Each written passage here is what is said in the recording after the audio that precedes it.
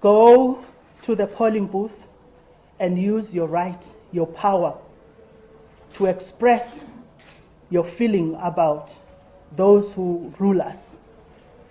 And the way you can do this is in two ways. If you see on the ballot paper that there is not a single party you can support, decide whether tactically to support one of the minority parties.